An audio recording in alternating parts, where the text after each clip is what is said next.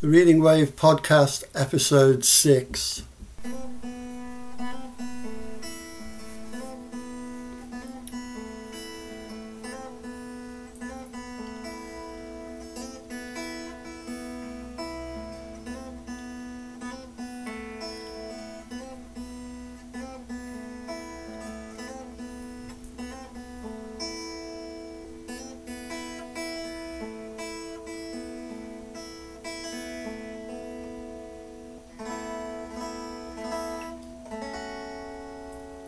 Hello and welcome to episode 6 of the Reading Wave podcast.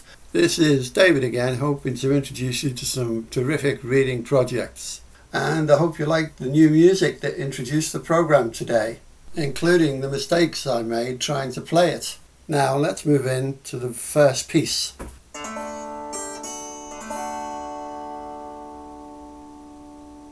There is a line in William Shakespeare's will that is often used against him or to disparage him as a person or even as a man.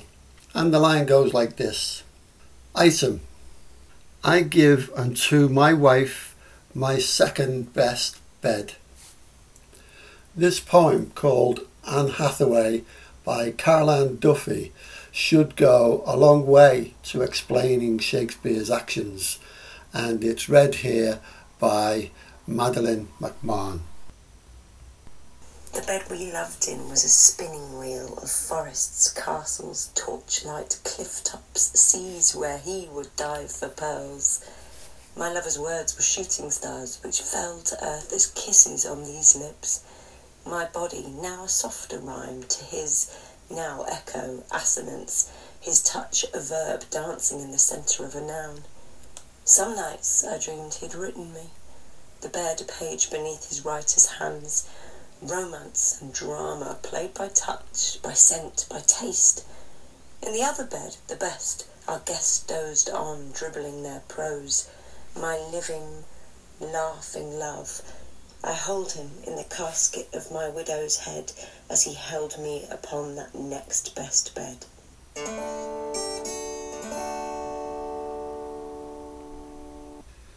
For the next extract, I will be reading from Do Androids Dream of Electric Sheep by Philip K. Dick. The original story was first published in 1968, but it's given rise to film adaptations such as Blade Runner 2049 and Blade Runner Blackout on 2022. And it's thanks to Robert Palmer, who's a Reading Wave podcast follower, for suggesting this particular story. Which reminds me that if you want an extract read out on the podcast, please contact us on Twitter at ReadingWave1 or on email at thereadingwavepodcast@gmail.com. And so to the extract. I will be reading from the opening pages of chapter 2. In a giant, empty, decaying building which had once housed thousands, a single TV set hawked its wares to an uninhabited room. Their ownerless ruin had, before World War terminus, been tended and maintained. Here had been the suburbs of San Francisco, a short ride by monorail, rapid transit.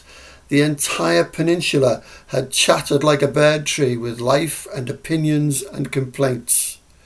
And now the watchful owners had either died or migrated to a colony world. Mostly the former. It had been a costly war, despite the valiant predictions of the Pentagon and its smug scientific vassal, the Rand Corporation, which had in fact existed not far from this spot. Like the apartment owners, the corporation had departed, evidently for good. No one missed it. In addition, no one today remembered why the war had come about, or who, if anyone, had won. The dust, which had contaminated most of the planet's surface, had originated in no country, and no one, even the wartime enemy, had planned on it. First, strangely, the owls had died. At the time, it had seemed almost funny, the fat, fluffy white birds lying here and there in yards and on streets. Coming out no earlier than twilight, as they had while alive, the owls escaped notice. Medieval plagues had manifested themselves in a similar way, in the form of many dead rats. This plague, however, had descended from above. After the owls, of course, the other birds followed, but by then the mystery had been grasped and understood.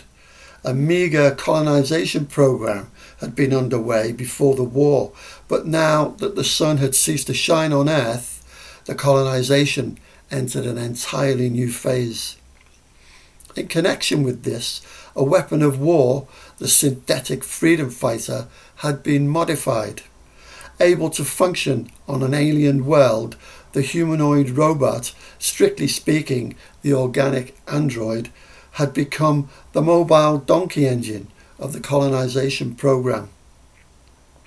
Under UN law, each emigrant automatically received possession of an android subtype of his choice, and by 1990 the variety of subtypes had passed all understanding, in the manner of American automobiles of the 1960s.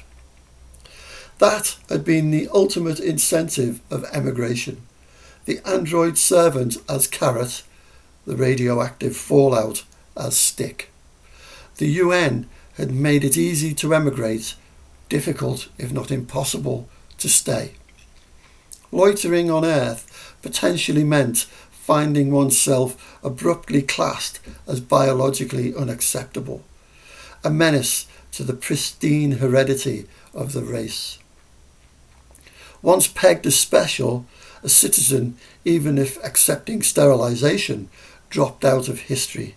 He ceased in effect to be part of mankind, and yet persons here and there declined to migrate. That, even to those involved, constituted a perplexing irrationality. Logically, every regular should have emigrated already. Perhaps, deformed as it was, Earth remained familiar to be clung to, or possibly the non-emigrants imagined that the tent of dust would deplete itself finally. In any case, thousands of individuals remained, most of them constellated in urban areas where they could physically see one another, take heart at their mutual presence.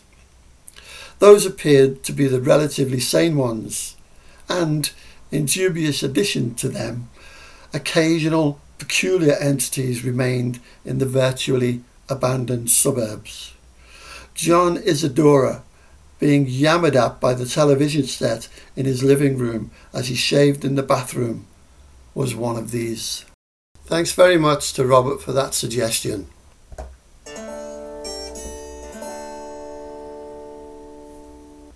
Next up, Andy MacLeod is going to read a piece for us from Metamorphosis by Franz Kafka. Of course, the story is about the transformation of an individual and the impact on those around him. In this case, it is a very extreme transformation, and the original publication of the novella was in 1915. But I'm sure this story resonates down the years to have complete relevance in our time too. Over to Andy MacLeod. When Gregor Samsa awoke one morning from troubled dreams, he found himself changed into a monstrous cockroach in his bed. He lay on his tough, armoured back and, raising his head a little, managed to see, sectioned off by little crescent-shaped ridges into segments, the expanse of his arched brown belly, atop which the coverlet perched, forever on the point of slipping off entirely. His numerous legs, pathetically frail by contrast to the rest of him, waved feebly before his eyes. "What's the matter with me?" he thought. It was no dream. There, Quietly between the four familiar walls was his room. A normal human room, if always a little on the small side. Over the table, on which an array of cloth samples was spread out, Samsa was a travelling salesman, hung the picture he'd only recently clipped from a magazine and set in an attractive gilt frame. It was a picture of a lady in a fur hat and stole, sitting bolt upright, holding in the direction of an onlooker a heavy fur muff into which he had thrust the whole of her forearm. From there, Gregor's gaze directed itself towards the window and the drab weather outside. Raindrops could be heard plinking against the tin window ledges. Made him quite melancholy. What if I went back to sleep for a while and forgot all about this nonsense? He thought. But that proved quite impossible, because he was accustomed to sleeping on his right side, and in his present state he was unable to find that position. However vigorously he flung himself to his right, he kept rocking onto his back. He must have tried it 100 times, closing his eyes so as not to have to watch his wriggling legs, and only stopped when he felt a slight ache in his side, which he didn't recall having felt before. Oh, my Lord, he thought. If only I didn't have to follow such an exhausting profession. On the road, day in, day out. The work is so much more strenuous than it would be in head office, and then there's the additional ordeal of travelling, worries about train connections, the irregular bad meals, new people all the time, no continuity, no affection. Devil take it! He felt a light itch at the top of his belly. Slid a little closer to the bedpost so as to be able to raise his head a little more effectively. Found the itchy place, which was covered with a sprinkling of white dots, the significance of which he was unable to interpret. Essayed the place with one of his legs, but hurriedly withdrew it, because the touch caused him to shudder involuntarily. He slipped back to his previous position. All this getting up early, he thought, is bound to take its effect. A man needs proper bed rest. Thanks to Andy MacLeod.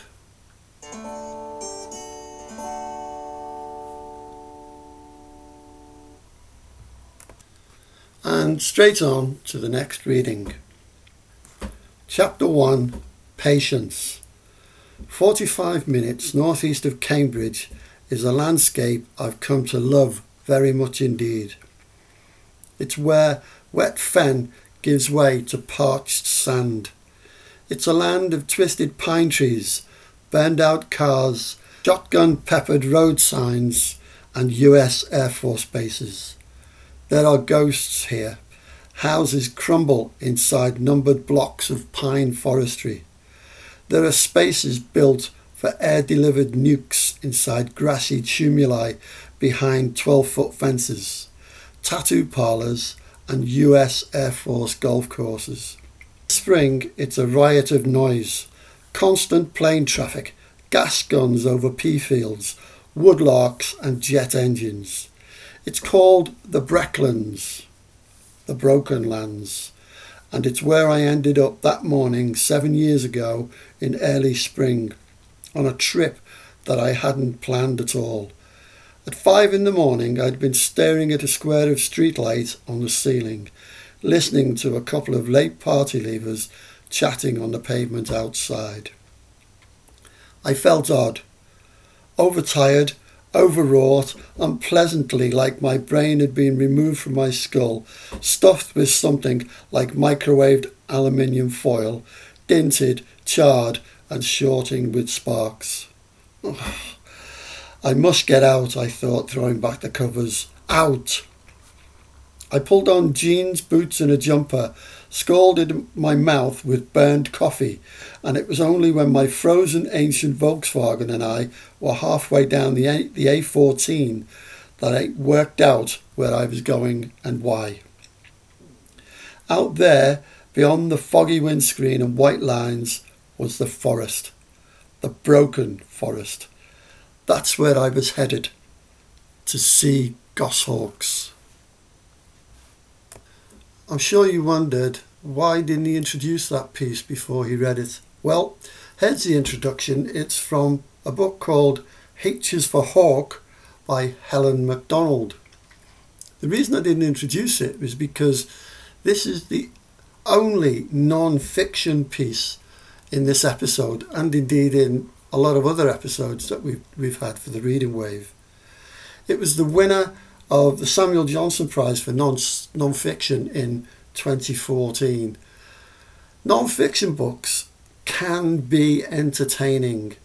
Please don't ignore them.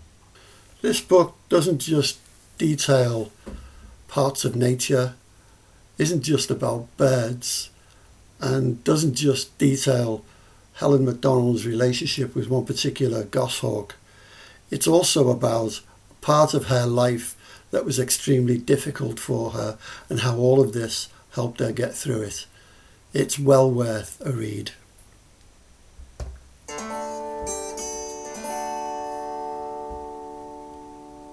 And finally, to end on a lighter note, from Oscar Wilde's An Ideal Husband, this exchange between Lord Goring and his butler Phipps.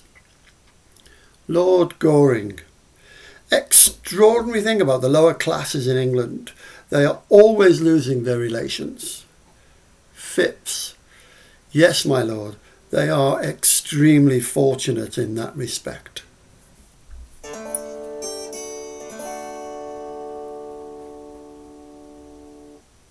And that's the end of episode 6 of the Reading Wave podcast.